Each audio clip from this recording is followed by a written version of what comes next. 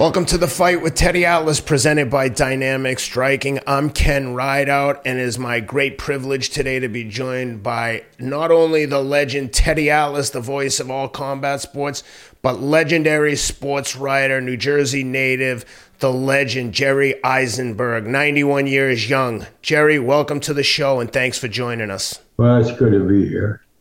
Jerry, it's great to have you. We've been friends a long time. And I want to get right to it, where you're one of only, just for the audience out there, to make them more aware that might not know all of your accolades, and I can't say all of them because we would need about 2 weeks instead of a short period of time that we have to put them all out there. But you're one of only 2 daily newspaper columnists to have covered the first 53 Super Bowls. You also covered 54 consecutive Kentucky Derbies, the last 5 Triple Crown winning horses. And it's rumored that you did the first interview with Adam and Eve in the garden. So between all of that, and you've been around our audience is a fight audience. I mean, they're a sports audience, but combat fights, combat sports, whether it's UFC, MMA, boxing, and you've covered some of the greatest fighters of all time. I mean, I don't think anyone covered Muhammad Ali more than you did. And the reason we're having you on, besides that you're so good looking and you're my friend, you put up with me so many years, is because we want to make sure we promote this book. I believe it's your 14th. It's your latest. It's a memoir. And as you can see it there, I'll read it. Baseball, it's got a very interesting title. There's not too many titles that say baseball, Nazis, and Nedick's hot dogs. Baseball, Nazis, and Nedick's hot dogs. That's it. That says it all. Growing up Jewish in the 1930s in Newark. I want to congratulate you on the book. I read it. I want to tell people that you should read it. If you enjoy life stories, if you enjoy fun stories, if you enjoy history, if you enjoy serious stories, if you enjoy something that's an easy read and something that will make you smile and make you think a little bit about different times. You know, we all complain now, these are tough times, and they are. They are for a lot of people right now. But when you go back to the 30s, the Great Depression, and you're talking about, you know, where people are jumping out windows because they've lost everything. And you're talking about those times. Those were pretty tough times too. And listen, I don't want to depress anybody because there's plenty. Our show is about fighting and connecting the dots in fighting in life, about overcoming. And I think Jerry's book is a great collection of stories from very colorful times, very historic times, tough times, good times, fun times, all kinds of times. And as far as the audience that we have, about some of the great fighters. And the one that I'm going to start Jerry with is, for me, was the greatest heavyweight of all time. I know a lot of people think that's Muhammad Ali, and if that's your choice, beautiful. Not a bad choice. But to me, it was Joe Louis. He's my favorite. And we talk about pressure. You hear it all the time. There's a lot of pressure on these athletes. There's a lot of pressure on these people. Can they handle all the pressure? We were talking about just recently Teofimo Lopez against Josh Taylor the other night. And we were talking about in our podcast earlier. Could Teofimo handle the pressures that he was dealing with at home, around him? All of that. Great pressure. But I would say that all of it shrinks compared to the pressures that Joe Louis was facing. Let me just paint it, and then I'm going to give it to Jerry. Joe Louis was the Brown Bomber. He was heavyweight champ of the world, and he only had one loss. It was a year earlier, maybe it was 2 years, where he had lost to Max Schmeling. He got knocked out to Max Schmeling. I believe it was the 9th round. It was in the late parts of the fight. He got knocked out.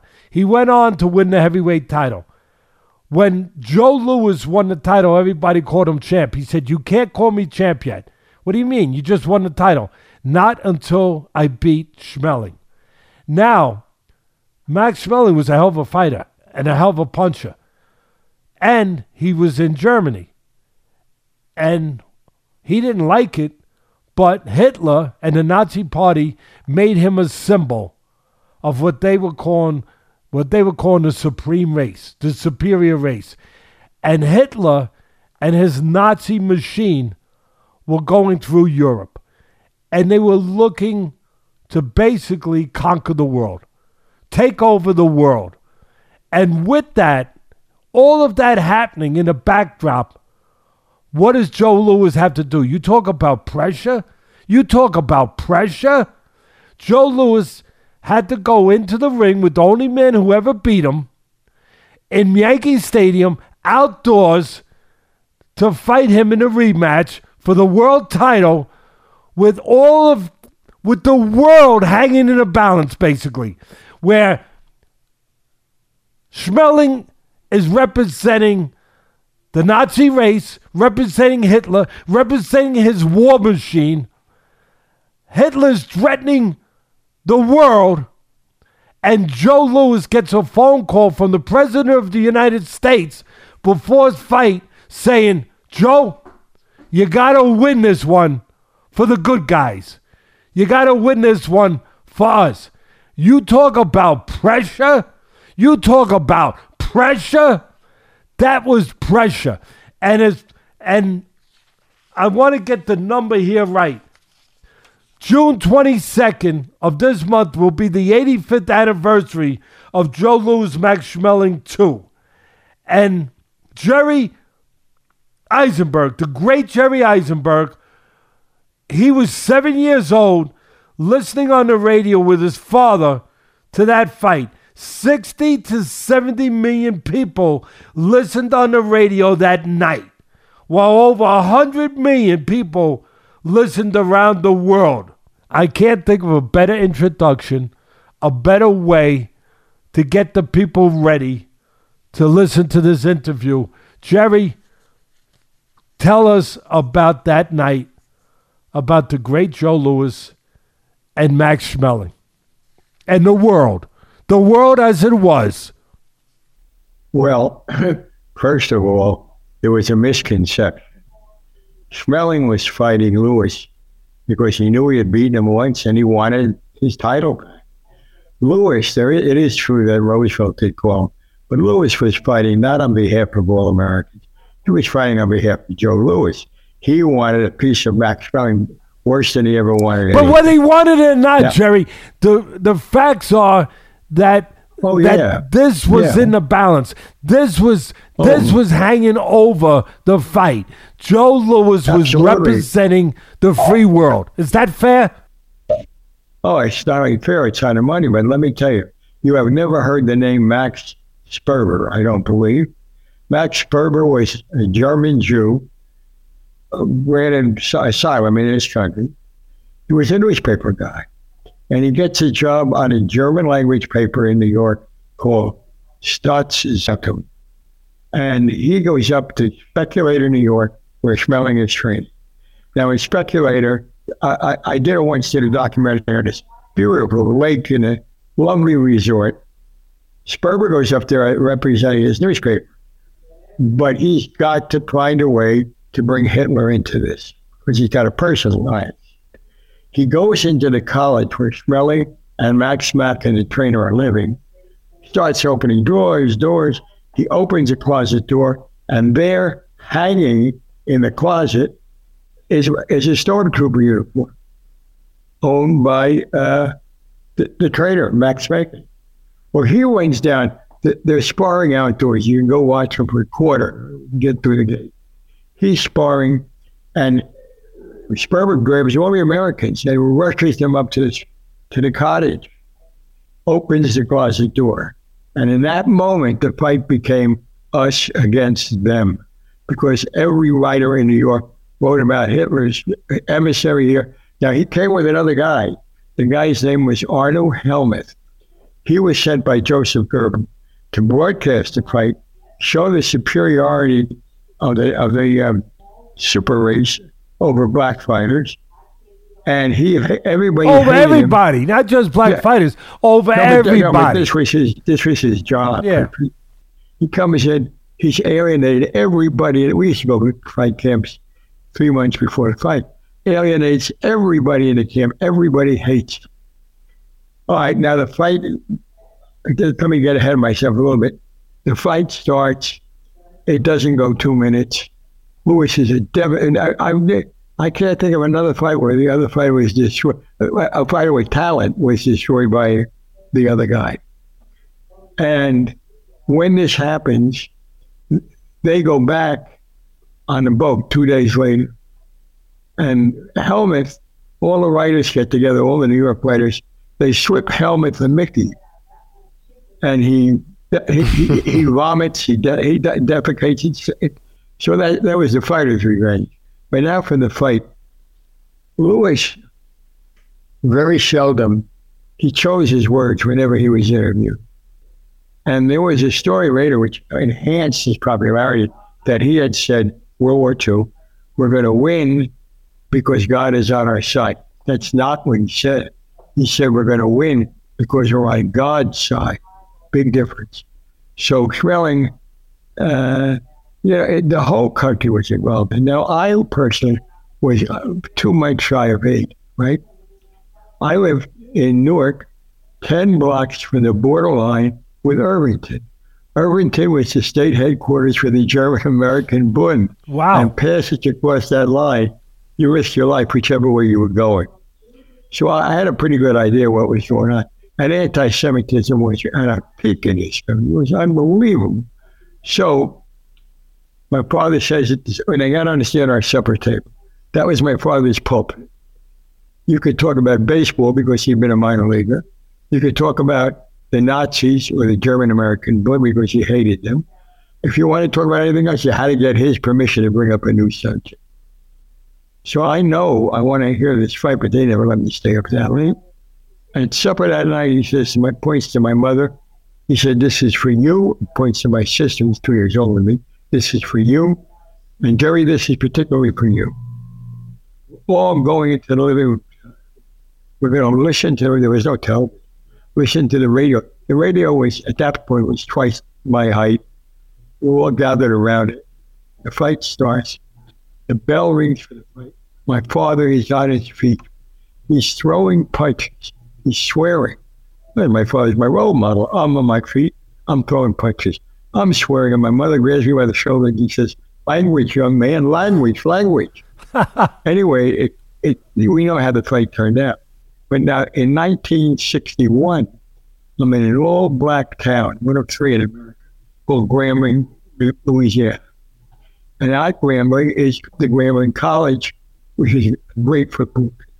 So I've been down here to write a piece, and I'm walking down the street, and I pass something called the Campus Men's Shop. So I'm interviewing everybody. I go in.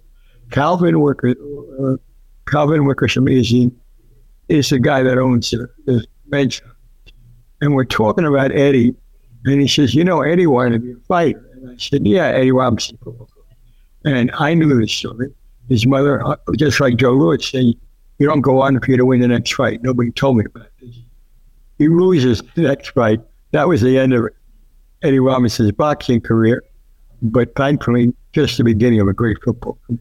So then he says to me, I took you yesterday to Gallows Barbershop, where everybody talks about the football game.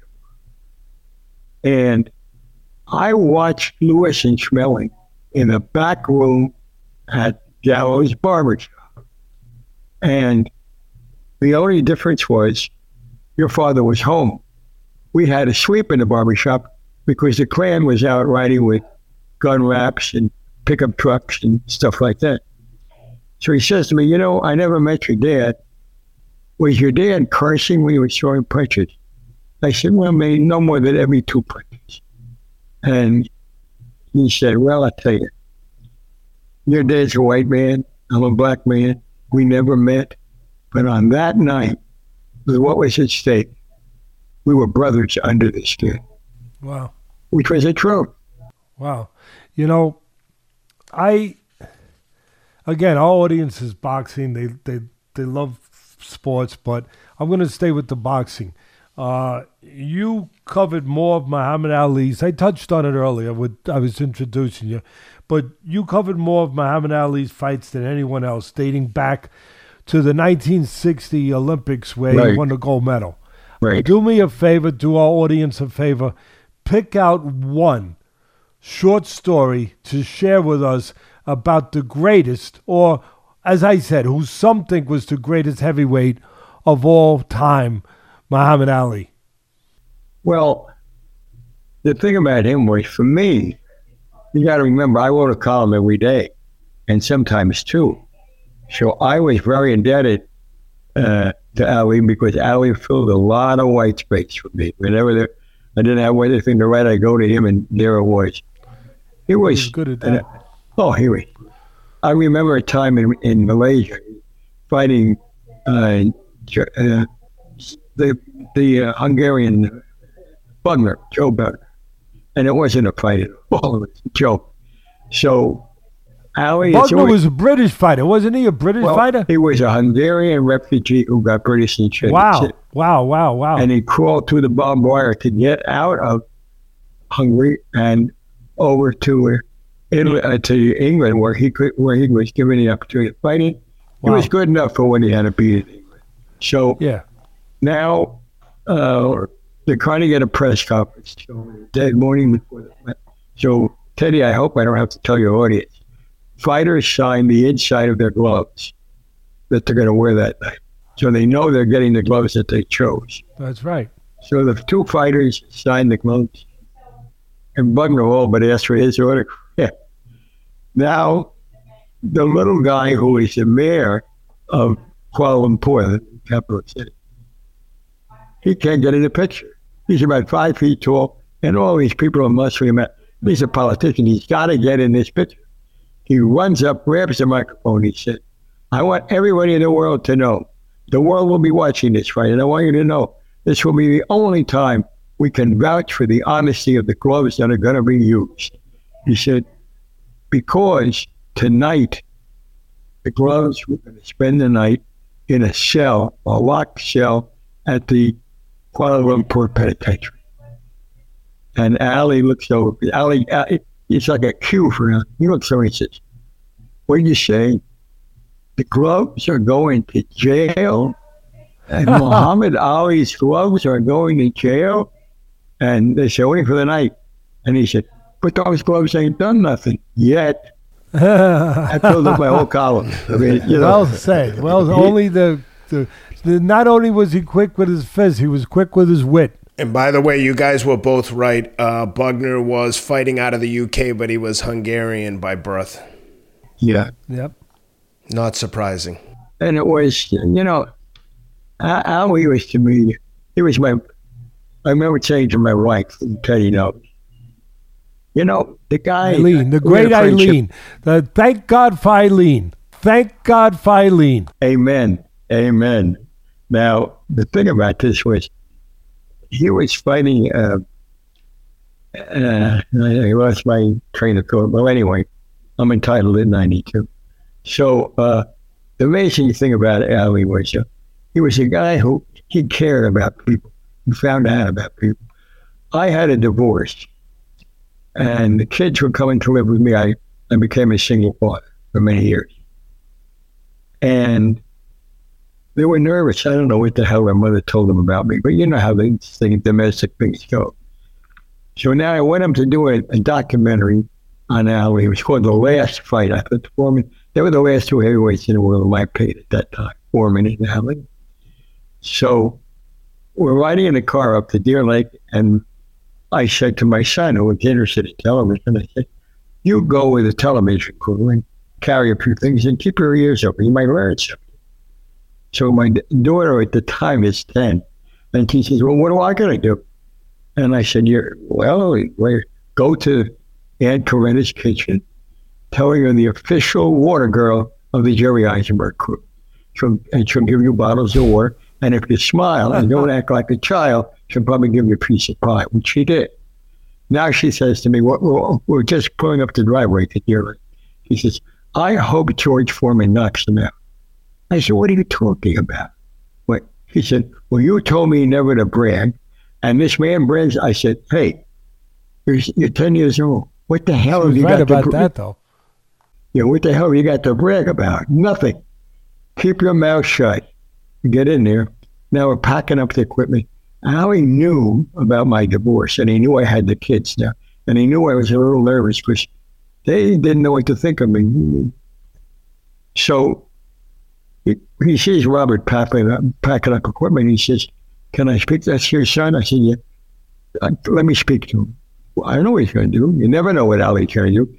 Walks over, puts his arm around him. He says, Robert, do you mind if I call you Bob? Does he mind if he's called Bob, right? And he says, I'm telling you, you are now living with a great man. Great man. And if you pay attention and listen and follow what he does, you're going to be a great man too. Well, those are the words I needed to hear from Ali, because at the same time, he says, where's your daughter? She's in the back of the room. We're talking very softly. So she thinks I'm ratting her out about what she said in the car, right? It loses. And she's trying to pull her molecules into the wall so he doesn't see her. He says, a little girl with the braids, little girl, right there. You come up here right now, right here. She loses the power. She has no control over the use of English language anymore. She's going up there. He picks her up there. He's 6'4". She's very small anyway. He's holding her over his head. And he says, that's your father? That's your daddy? Don't lie to me. Is that your daddy? Listen, she's in the air still. He says, let me tell you something. That can't be your father. Can't be. Look at that man. Look how ugly he is. Look how beautiful you are. Now give me a kiss. So she kisses him. Now we're driving home. She says, oh, I hope we can win. I said, you're like all the others except for your age. Yeah, turned her around quick. That's a good one. Ali was special. He knew how to do that. Jerry, again, sticking with the theme that this is a great audience, but a fight audience is, who do you, with all your years, how many years you've been in the writing business? 72. 70, right? 72 years. With all the great fighters that you've been around and you've seen, and this is a tough question, but it's one that I'm sure that the audience would like to hear from you. Who do you consider the greatest fighter of all? I know you have a love for Ali, I get it. And maybe that's your answer, I don't know. But I never asked you that before. Who do you consider the greatest fighter of all time? The only Sugar Ray I acknowledge, Ray Robinson. Okay. He was unbelievable.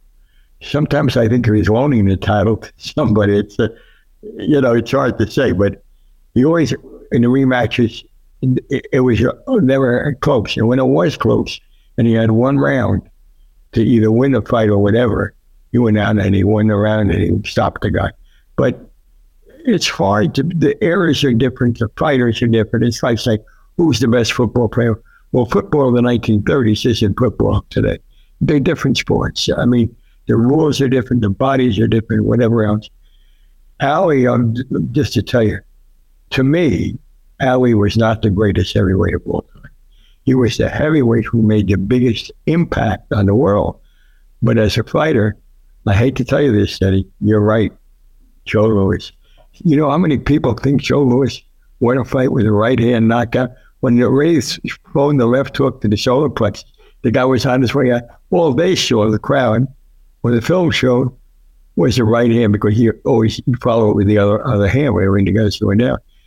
Maybe the greatest finisher, would you agree? Maybe the greatest finisher of all time, Joe Louis. I could agree because guys who he didn't respect as fighters and they were good fighters. In those days, anybody who fought was a good fighter. Yeah, But yeah. guys like Tommy Moriello, Yep. Tony Galento knocked him down. By surprise, he never could either one of them. Knocked him down first round. He got up. There was no fight. Once he knew he was down, he got up. That fight was over. It might take a minute. It might take the next round. That fight was over. He was the greatest finisher. And I really believe history robbed him. You can't judge him by the Marciano. I asked him one day. That wasn't Joe Louis. That was an old. Well, that's what I'm trying to Louis. say. That's what I'm trying to say. I asked him one day. I'm pretty close with him. I was one of 10 guys invited to his 50th birthday party. And I asked him one day, I said, how is it? What distinguishes between you being a great fighter you were and being an old man fighting a young fighter coming up? He said, let me tell you something. I saw every opening I had, and I got him in that fight. By the time my reflexes got together, I couldn't throw the punch the opening was gone. He said, that was the difference between us. He's a great fighter, he said, but I couldn't perform. My reflexes were gone, and there was no way I could have beaten him. And he was honest about it. Yeah, well, he was always honest. He was a lot wittier and smarter than people gave him credit for because he was quiet and he was reserved. Ali, you knew he was smart because he made it very public, knowledge to everybody by his wit, and he put it out there and he let everybody know. Ali also had a great boxing IQ. Yeah, he could adjust. But he's not Joe Louis had a great trainer in Jackie Blackburn. Yeah. I thought he was a great fighter, and I thought he did a great job developing Joe Louis. Joe Louis was one of the most balanced fighters I ever saw. Never out of position, always balanced, never off balance. His feet were always where they should be, right under him. But the point I was making, Jerry, was that Louis, because he was reserved, he was quiet, a lot of people didn't realize how witty, clever, smart he was. He had some of the greatest one-liners, and the Billy Conn fight, where Billy Conn was trying to become the first light heavyweight to win a heavyweight title, and he was winning the fight in going into the 13th round. Conn was ahead. Louis needed a knockout. Take us from that. Take us from there. Well, and the crowd was not pro Louis. I mean, Billy Conn was a local guy in Pittsburgh. And he just, as Conn said later on, I got fresh with him. I shouldn't have done that. He went out, he was going to knock him out. He was going to knock Louis out. There was going to be even more decisive. But you don't knock Joe Louis out, not in those years, not that. I want to tell you something else that you may not know. I was in Joe Louis's home the day he died. I didn't know that, no. Well, I was supposed to interview him the night before. Berbick and Holmes are fighting in Vegas. And he's there with a cowboy hat. And he looks, I'm looking at him, his face is emaciated. It's worse than people are admitting. And he said he couldn't go through with the interview. So we had a guy named Freddie, who was his man embodiment. And Freddie said, look, I'll pick you up, we'll have breakfast, we'll drive out to you tomorrow. We're driving out there in the morning, and 3 EMS trucks run us off the road. When we get to the house, they're all parked in front.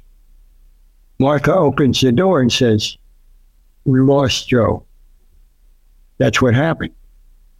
And I said, do you mind if I go to the hospital with you? Because I want, selfishly, I do want to write about it. And I wrote about my memories and my father's memories, and that night in the living room when we were throwing punches, everything.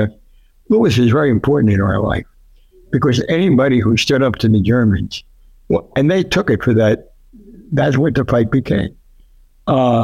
Anyone who stood up to them was important to the Jews in 1930. Of course. And as I think I told you, we lived 10 blocks from the Irvington line. Yep. One side of that line was the German-American border, and the other. I'm going to tell you something else about that fight. I'll bet you don't know. The emotions were boiling. Now, in those days, newspapers used to put out extras, like the morning paper would come out later on to the big story. That morning of the fight, 22 Americans, German Americans, but they were Americans, were arrested that morning for spying for Nazi Germany. Wow. Now, it's a miracle that the fight between spectators wasn't bigger than the fight between the fighters, because that was a patriotic thing. Yorkville district, strong German-American Bund ties. The Irvington and Birmingham same ties. And every Jew who could buy a ticket, there weren't a lot of blacks there because they couldn't afford a ticket. And it was amazing. Everybody was really involved in that fight. I mean, I'm telling you, my living room was part of that fight. Anywhere you looked, the German-American Bund halls were part of that fight. Now, you point out around the world, that's what it was. That's true. But we had an anti-Semitism problem when I was growing up. We had Father Coughlin, the radio priest of the air. We had Gerald L.K. Smith, who ran a play called The Perfidious Jews in a Resort in the Ozarks. We had William Dudley Pelly. Hitler and Mussolini took all the colors, so he became the silver shirt, but it was the same thing.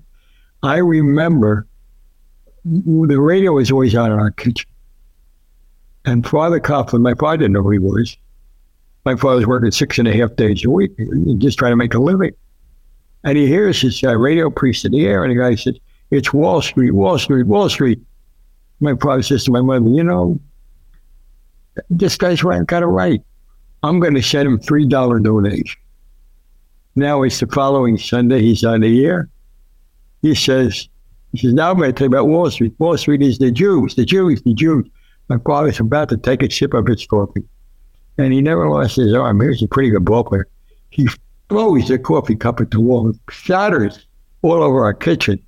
He turns to my mother and he says, "That mummiser," which in Yiddish means bastard, that mummiser, "I sent him $3 last week." And I never forget it. My mother looks at him and smiles and she says, "You think maybe we could get a refund?" She could laugh through those days. But my father took that very seriously.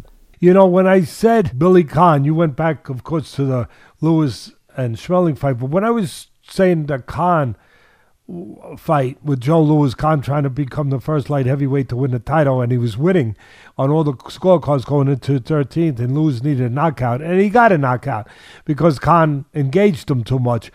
But after the fight was over, the press, boxing was the biggest sport in the country, bigger than baseball at the time. Oh, yeah.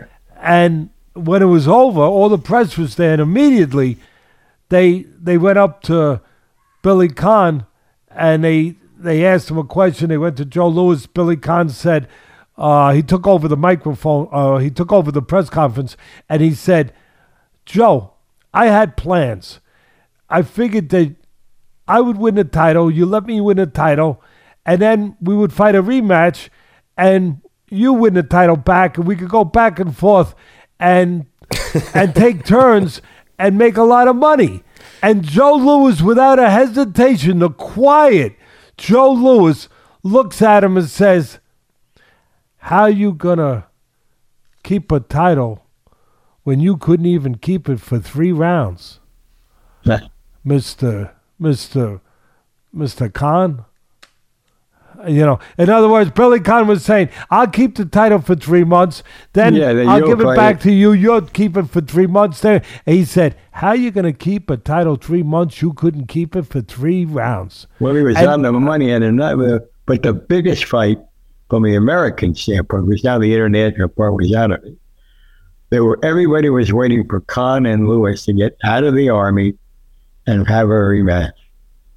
And the way a friend of mine, I won't mention his name, he's a mafia guy. He had a big bet on it. And after the fight was over, he said, "Look at this. We gave the United States the flower of our light heavyweights, and they sent us back a fat alderman when it was over, because he was out of shape." And that was the first $100 fight. Really? That was ringside top.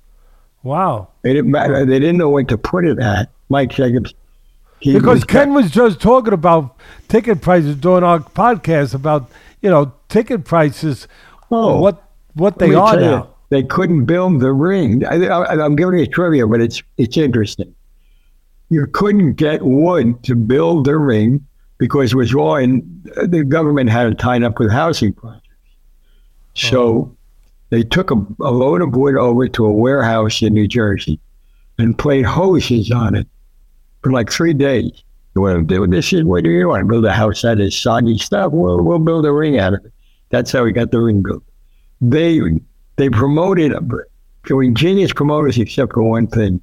They never found the money level that they could have commanded. Wow. If we make it 150, I don't know who's going to, that kind of thing. But as far as how do you promote, everybody knew whoever had the promotional rights to the fighter who became heavyweight champion owned all of boxing that Frankie Carbo didn't know because they controlled the garden. And each guy during that period, there were 3 different guys that were president of garden boxing, and they controlled all of boxing. Jim Norris was one of them. Jim Norris had a partnership with Carbo. Frankie Carbo, who they called Mr. Gray, the mob guy. That's the guy. Well, in fact, I could tell you a story about him if you want to hear it. Carbo was a straight-out killer, a killer, and he ran boxing back in those days, and he basically told who was going to win, who was going to lose. Also, he was a great fight fan, so when he made fights, he couldn't lose because he had both fighters. And so he made some pretty good fights. Sounds familiar. Yeah, it sounds familiar, doesn't it, Jerry? It is familiar. And here's a story about Carbo.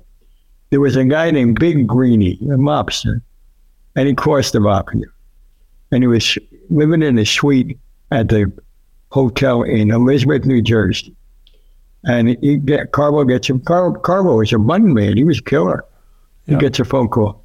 Big Greenie is in the penthouse at the Carteret Hotel. Go over there and kill him. And if anybody else is there, kill them too. We don't want any witnesses to this. So he goes and rings the bell. Greenie answers, bang, bang, bang. Kills who's ever there. Runs across the street to the Elizabeth Police Department because the Elizabeth Police Department is on the pad with the mafia. He comes in, he tells the desk sergeant, I did a bad thing. I shot Big Greenie. Well, it must have been self-defense, right? Well, yeah, I'd say yeah, because he would have gotten a gun and killed me. So yeah, it was self-defense. Well, we'll put you in jail here for a week. We can straighten the beef. So while he's living in the Elizabeth jail, a friend of mine named Willie Izenberg, who was a promoter and was my entree into the mafia, he finds out that Babe Risco, world champion, is being managed by Carbo and hasn't for because he's in jail. So Willie goes, he has no promotion, he has no main event for December. He goes over to the jail and says, I want to see Frankie Carbo. Nobody by that name is here. Well, I mean, Mr. Gray. Well, I'll ask him if he wants to see it. The guy's in jail. I'll ask him if he has time for it. Goes to the back, gets it, comes out and says, all right, Frankie says he will give you 5 minutes, no more. He's very busy. Make your case. And he read a minute. Well, of course, the jail cell is not locked. He said he was very busy. He's getting a manicure. Well, he's looking at the cleavage in the manicure. At the same time, we had a 5-star restaurant, hard to believe, in Newark, called The Tavern. Mom wound up owning that. They're the old guys for the movies with the leather aprons, all male waiters. They're setting up his dinner in the cell. Put a little candle up, you get everything, flour, everything. While this is going on, Carbo says, who the hell are you? I never heard of you. Look, you're going to take away my title? I'll cut your genitals off. He didn't say genitals. And I shove them down your throat. Nobody's taking it. I'm not trying to take it away. I'm trying to save. Okay. He said, I got a guy who can't spell fight, and let's do it. Maxie Fisher. It's in the record book. And he's going to fight your guy if you approve. He said, okay, you got to fight. He said, just like that? Well, you got to go down to couldn't make this up, Pineapple Street in Brooklyn and ask for this guy, I forget who it was, the big mobster, and tell him I said you got to fight. Goes down there, knocks on the door. the bouncer says, "What are you doing here?" This is an Italian club. You don't belong here. He said, "Mr. Gray sent me to speak to whatever the guy's name was." He said, "Okay, but you better be telling the truth or you're not walking out of here." Goes to the back. He says, "Now what is this about, Mr. Gray?" He said, "Well, he said I can do the fight. If he said you can do the fight, why are you coming to me? He told me you were the guy who would make sure all the rules were held." "Oh yeah, we got our own rules, you know." "What's that?" "Your fight, your fighter wins, we get him. We own him. But when do I get him back?" As soon as he loses. That's a true story. Made that match in jail. But that was, there were terrible days, but on the other hand, I love writing about it. Oh, yeah. I mean, you had plenty of material. Hey, Jerry, I know the theme is boxing here, but I know you served in the Korean War. It looks like right around the time you turned 18.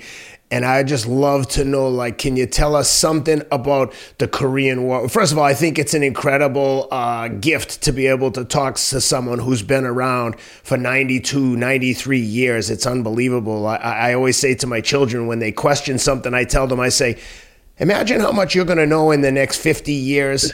That's how much experience I have on you. So when I tell you something, you should know that I speak from experience. So with that being said, tell me something. It doesn't have to be sports related, but just something that sticks out or a story from the Korean War. I think that these stories are invaluable and I think people will enjoy it. And I don't think a lot of people realize how incredibly intense those times were in history. It was a terrible time. And I am one of the few people who do not have nice, warm thoughts about Douglas MacArthur. Because he led the American troops. They were not equipped. I'm talking about when we had to get them over there. 75,000 Korean soldiers across the border. And these guys they were really a peacetime army. They weren't prepared for this. They were wearing Class A uniforms when they landed in Korea. And he was MacArthur wanted to be president. And why not? Because Eisenhower made it. And so he kept going. The UN said, you go to the 38th parallel, which separates the two countries, and you dig in there and you liberate South Korea. Well, MacArthur went a little bit beyond that, and the feeling was, well, of course he goes beyond that because he wants to make a little buffer between him and North Koreans. And he kept on going and going and going because he wanted to be president. He got to the banks of the Yalu River, I believe it was the Chosin Reservoir. And he was such a great military strategist.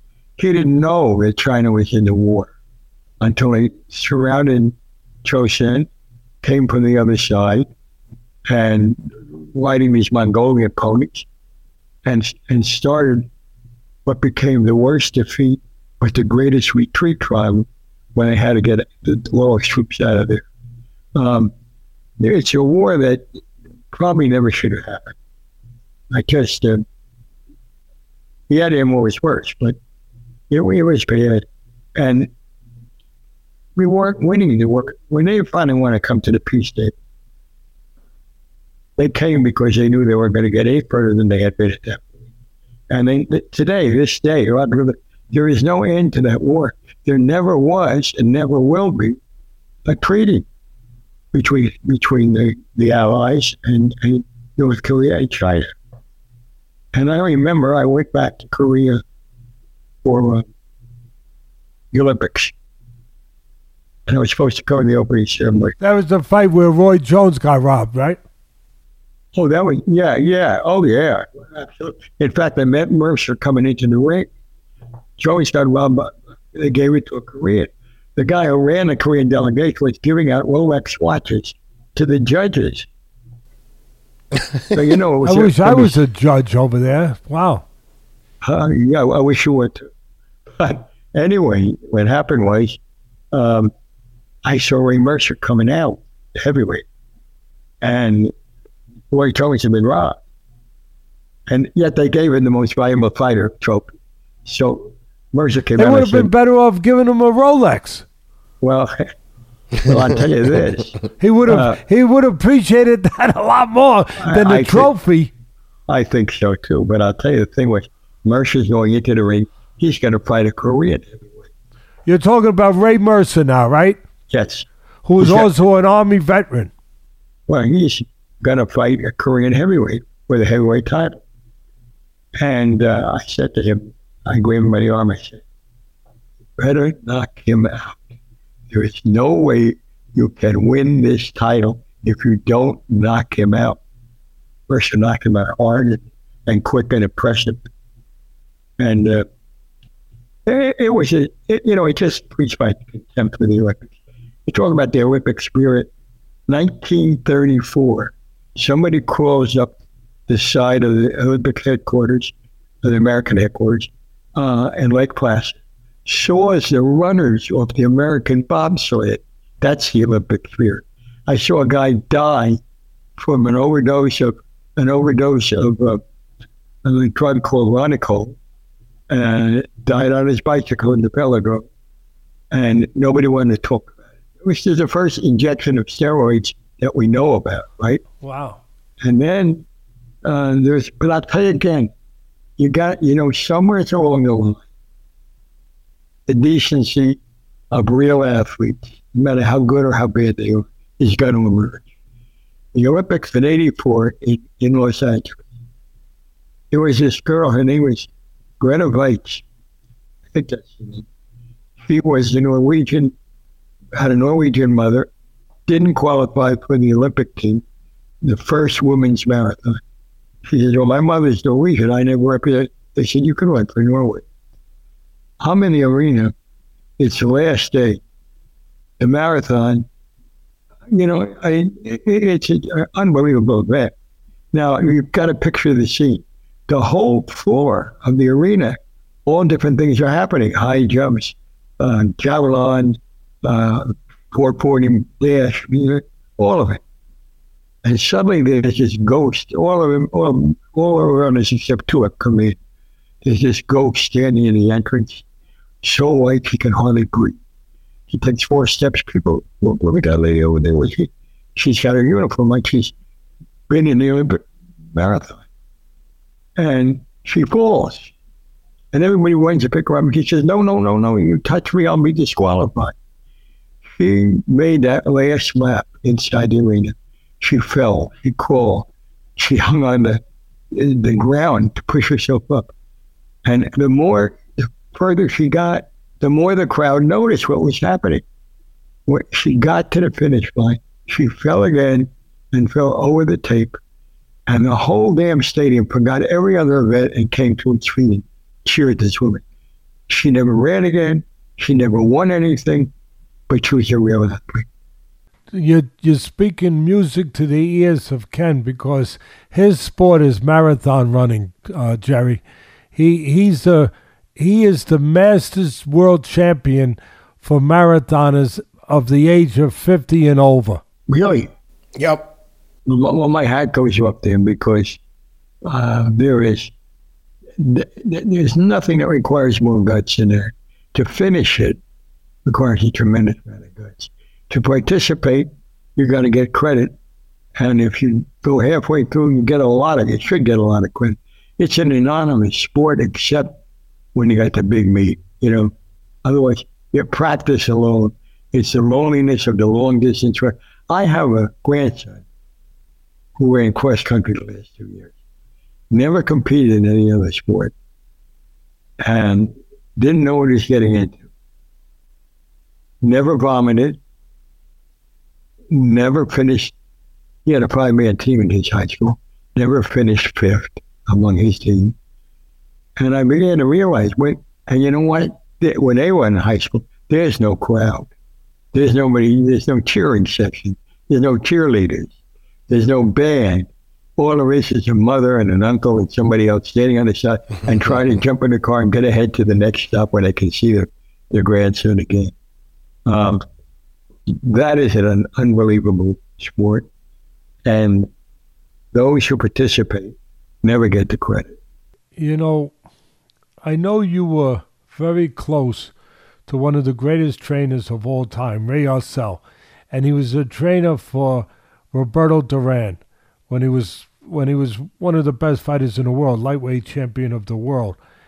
And then he had that infamous moment the no Moss moment in his rematch with Sugar Ray Leonard. And you're probably the only person that can tell this story. You were with, because there's still a mystique about that fight.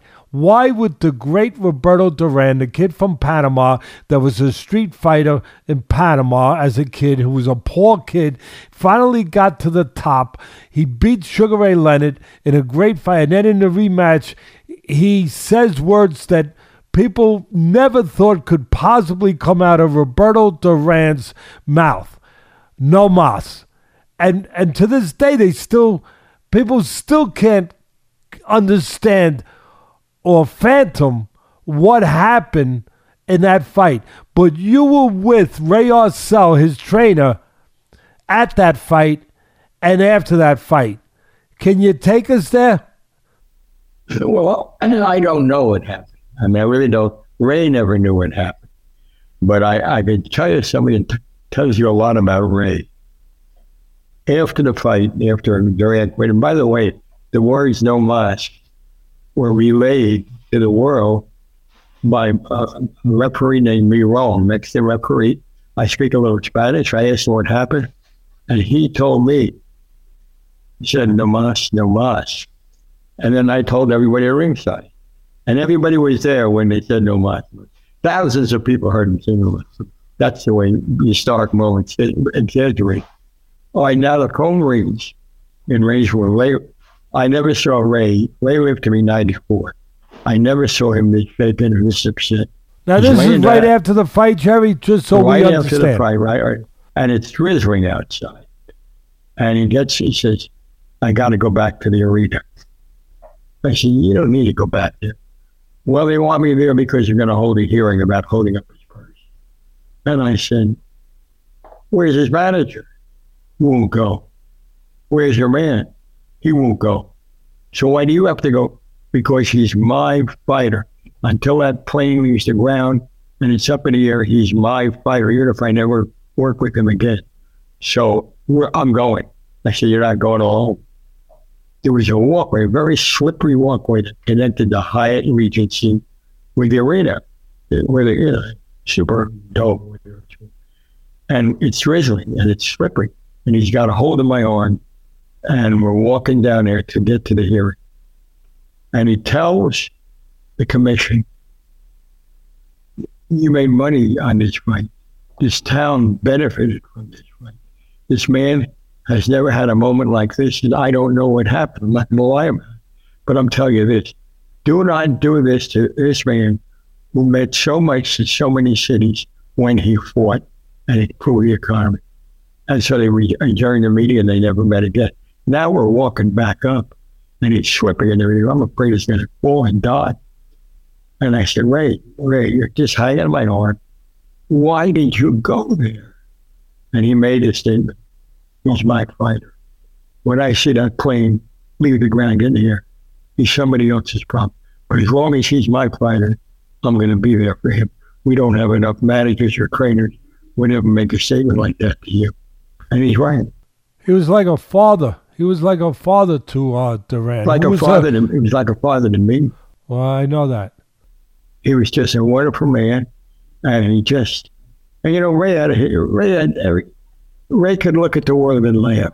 That was an amazing gift, because he had some real projects that he had to get ready for.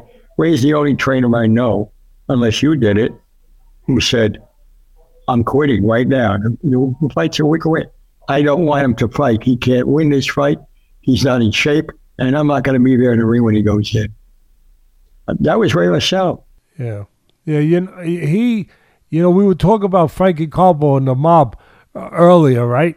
And your familiarity with it, but Ray Arcel, the mob tried to kill him.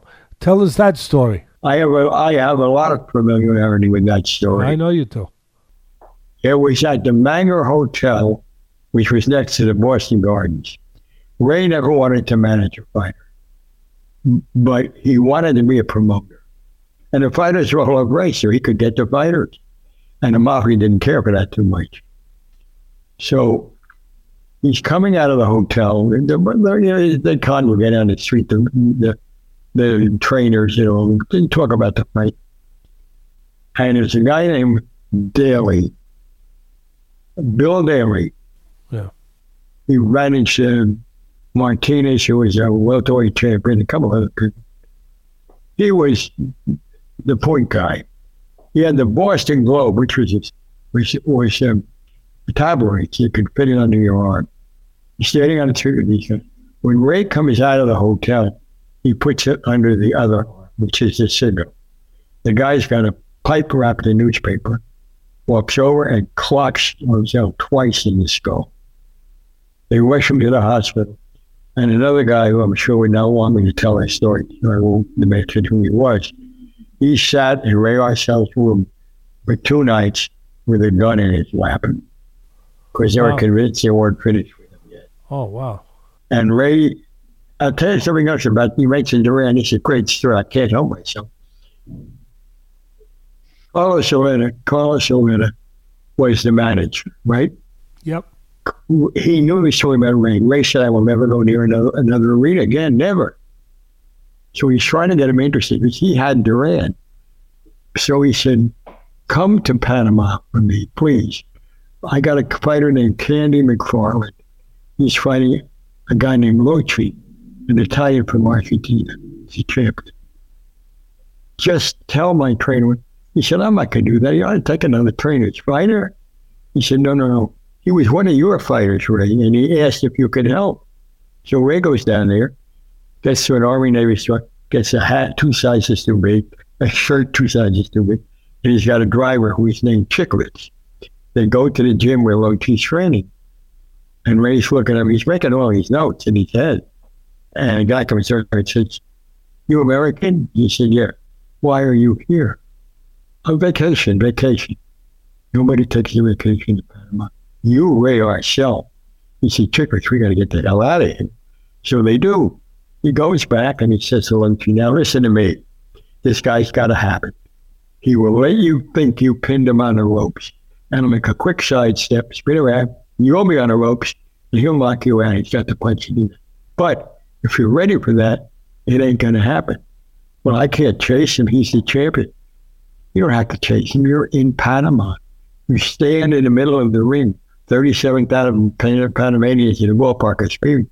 You point to a spot in front of you in the middle of the ring. You go like that. Come here. And he said, well, don't worry. When those Panamanians start to scream, he will come out. And that's how, and he won a title. So Ray goes home, he's finished with boxing. Aletta comes to New York and calls him. I want to go for old time, because Aletta used to set him right. I want to go for old time's sake. Let's go have dinner, and then we'll watch the fights tonight. Bring Stevie, that's his wife. Ray reluctantly agrees to go. He gets in the ring, and you might have known a guy. There's a guy named Bang Bang Cortez. He was a good club fighter. That's what he was. He couldn't knock you out and give him an axe. And that's the kind of guy they wanted him to, of course, he'd look good against them. He's in the ring. Bang Bang Cortez does every trick he knows. But in a minute and a half, he's gone. The fight is over. Duran leaps over the ropes. Aletta is sitting with Arcel and Mrs. Arcel. He grabs Mrs. Arcel's hand and kisses it. Well, now he's got her for life. And he says, Ray, help me out, will you please?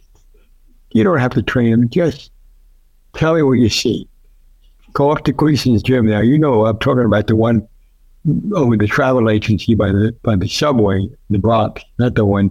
The original one. The original right. Bobby Gleason. That's it. So he goes up there and he says to Louis Enriquez, you remember him, I'm sure, he was the interpreter. And he said, I want you to tell him things exactly as I say them. Don't clean anything up. Tell him I think he's got a great future. Well, thank you, Mr. Russell. Tell him also that he has no future unless he develops a left hand. Yes, no jab. It's just bang, bang, bang. And he's going to hit somebody who can bang a little quicker and a little harder. So you tell him he's got to learn. He gets so mad. He wants to walk out of the gym. He said, I'm going to prove it to you. Freddie Brown is Freddie's like 9 years younger than Ray. They're both older than He was the co-trainer with Ray for Duran for all those years, and one of the greatest cut men of all time. Well, that he was. Anyway, he says, Freddie, get in the ring. Freddie gets in the ring. He says, Duran, go in the ring and hit him with your right hand, and nobody can stand up again. He throws her right hand. Brown duck, slips underneath, bang, bang, bang, slaps Duran in the face 3 times. With Duran's ego, he walks out of the ring and he walks out of the building. Freddie says, well, what do we do now, Ray? He said, we come back tomorrow. If he's here, we got to fight her. And that's how he wound up training him. Wow. Well, that's a great story. Well, here it is, everybody. Once again, this is the book. I would suggest you go out and you get it. It's an easy read. It's a fun read. It's got the stories we just talked about and many, many, many more. Baseball, Nazis, Nedick's hot dogs. What more do you need to know? I mean, what a combination. Growing up Jewish in the 1930s in Newark, New Jersey, Jerry Izenberg, the one and only. It's a great gift at any time. It's on sale now. Most major bookstores, including Amazon, Amazon UK, and Barnes & Noble. Ken, do you have anything to add? No, I was just going to say a special thank you to the legend Fred Sternberg for arranging everything and getting me a copy of the book here. I'm going to Mongolia in 48 hours to do a race across the Gobi Desert, and I plan on reading this on my way over on the flight, 15 hours, connecting through Korea. So thank you for the book. Don't read thank it while you you're for your time. running. No, I wish I could. That won't be happening. I'm running 155 miles over 6 days. But thank you for sharing all your stories and the wisdom. And we look forward to having you on again when you turn 100 in a few years. Thank you, sir. I enjoyed it all for both of you. Jerry, glad we had you on to promote this great book. And thank you for your years of friendship, loyalty, and most of all, I speak for all the fans, I believe, for a lifetime dedicated to bringing stories of sports and the people who make these sports important to us all, and in some cases, even become heroes that wind up influencing our lives. Thank you very much, Jerry. Tell the missus I said thank you. No, I will. I definitely will. Please do. And you do the same, please. Thanks, guys. Thanks very much. Thanks, Jerry. Have a great week.